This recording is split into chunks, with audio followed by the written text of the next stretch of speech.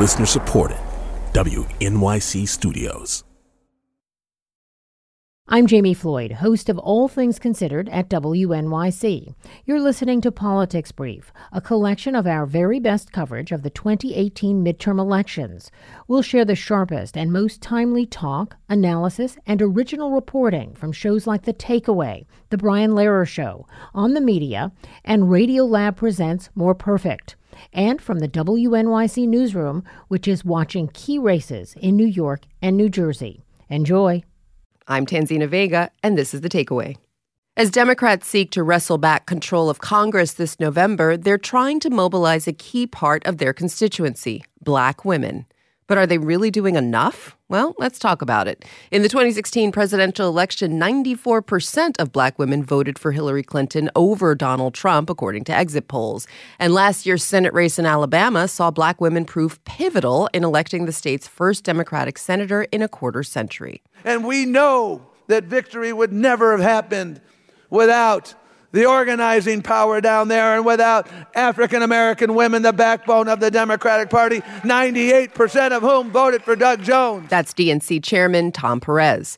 But some Black female leaders are concerned that they aren't being given enough of a voice to shape the party's direction at its highest levels. When you think of currently right now the spokespeople for the Democratic Party, I'm pretty sure there's not one woman of color who is speaking on behalf of the DNC, and I find that to be close to malpractice when you have so many Black women around the country who support and make it possible for Democratic candidates to win when they don't see themselves in the leadership of the party. I think that's a big strategic mistake. That's Jamu Green. She's the founding member of Vote Run Lead, and she was the only Black female candidate to run for DNC chair in 2017. She's become increasingly frustrated with the party's leadership.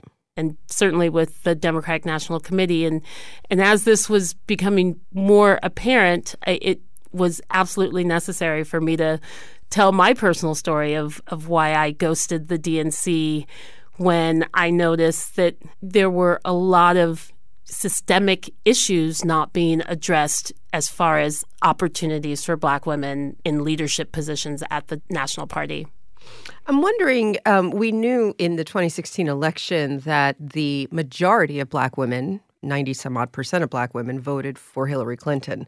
Was there any frustration in the women that you talked to about that, about their support of the Democratic Party in record numbers and then not the support that you're describing?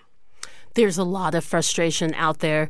There's frustration in the Democratic Party's response to the 2016 election, where you had an overwhelming majority, upper 90% of African-American women voting for Hillary Clinton, voting for Democratic candidates, and not having the narrative that came out of the 2016 election really to recognize that.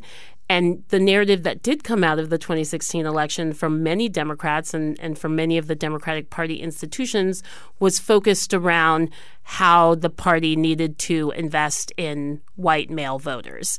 And as you can imagine, that sparked frustration.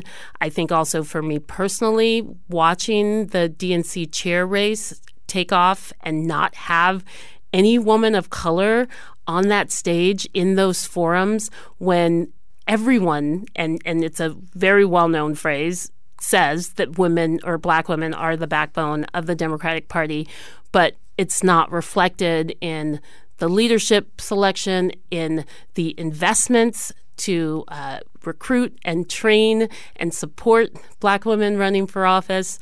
I mean, even today, I don't think those frustrations have been addressed in any real significant way from our party institutions when you have 4 out of the 84 targeted races for the Democratic Congressional Campaign Committee, only 4 out of 84 are Black women, given those numbers of support coming from Black women to Democratic candidates. That's just not acceptable.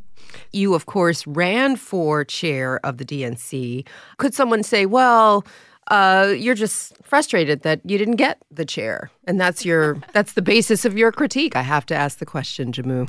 there couldn't be anything further from the truth. I think my entire professional political career has been focused on really amplifying the voices of disenfranchised and vulnerable communities. And I've always made it very clear that my work in politics has very little to do with me as an individual and everything to do with communities that need a greater voice, greater representation.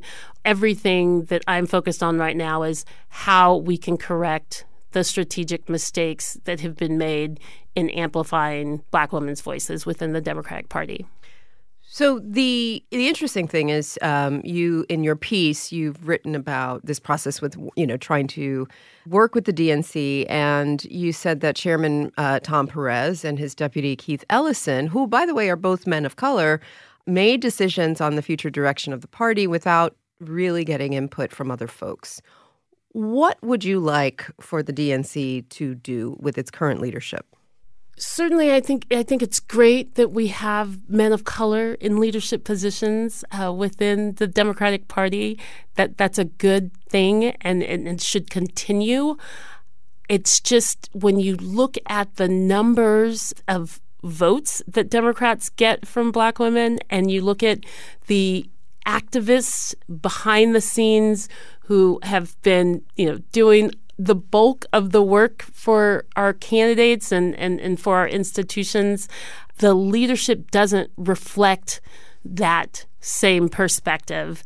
And I would hope that you could have men of color like Chairman Perez, like Deputy Chair Congressman Ellison, recognize that it's a problem and proactively, not in reaction to critique, but proactively say we need to do more. We can do better as a party.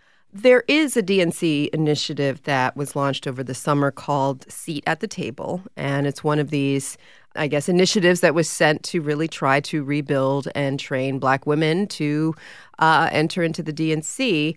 Do you think that that's enough? What's your sense of what Seat at the Table is doing? The DNC should be on the forefront of putting opportunities on the table, and the Seat at the Table initiative is great. The more that can be done, the better. It's not something that is revolutionary. It's not something that is, even relatively new to have events where you talk about Black women and their importance to the Democratic Party. We have to get past events. We have to go into a very strategic reckoning around how are we as a party recruiting Black women to run for office? How are we as a party redefining viability? I think that is a serious question that needs to be answered, because when you talk to the political operatives at the party institutions, specifically the Democratic Congressional Campaign Committee, they're very focused on viability. The ability for a candidate to raise money is unfortunately the number one indicator of viability in a race. We have to change the definition of viability to allow for more Black women to get into the pipeline of running for office and running as Democrats. The last thing the Democratic Party can afford is for Black women to stay home on any election day, in any zip code, in any state, in any place in this country. Jehmu Greene is a founding member of Vote Run Lead, an organization training women to run for public office. Jehmu, thanks for being with The Takeaway. Thanks for having me.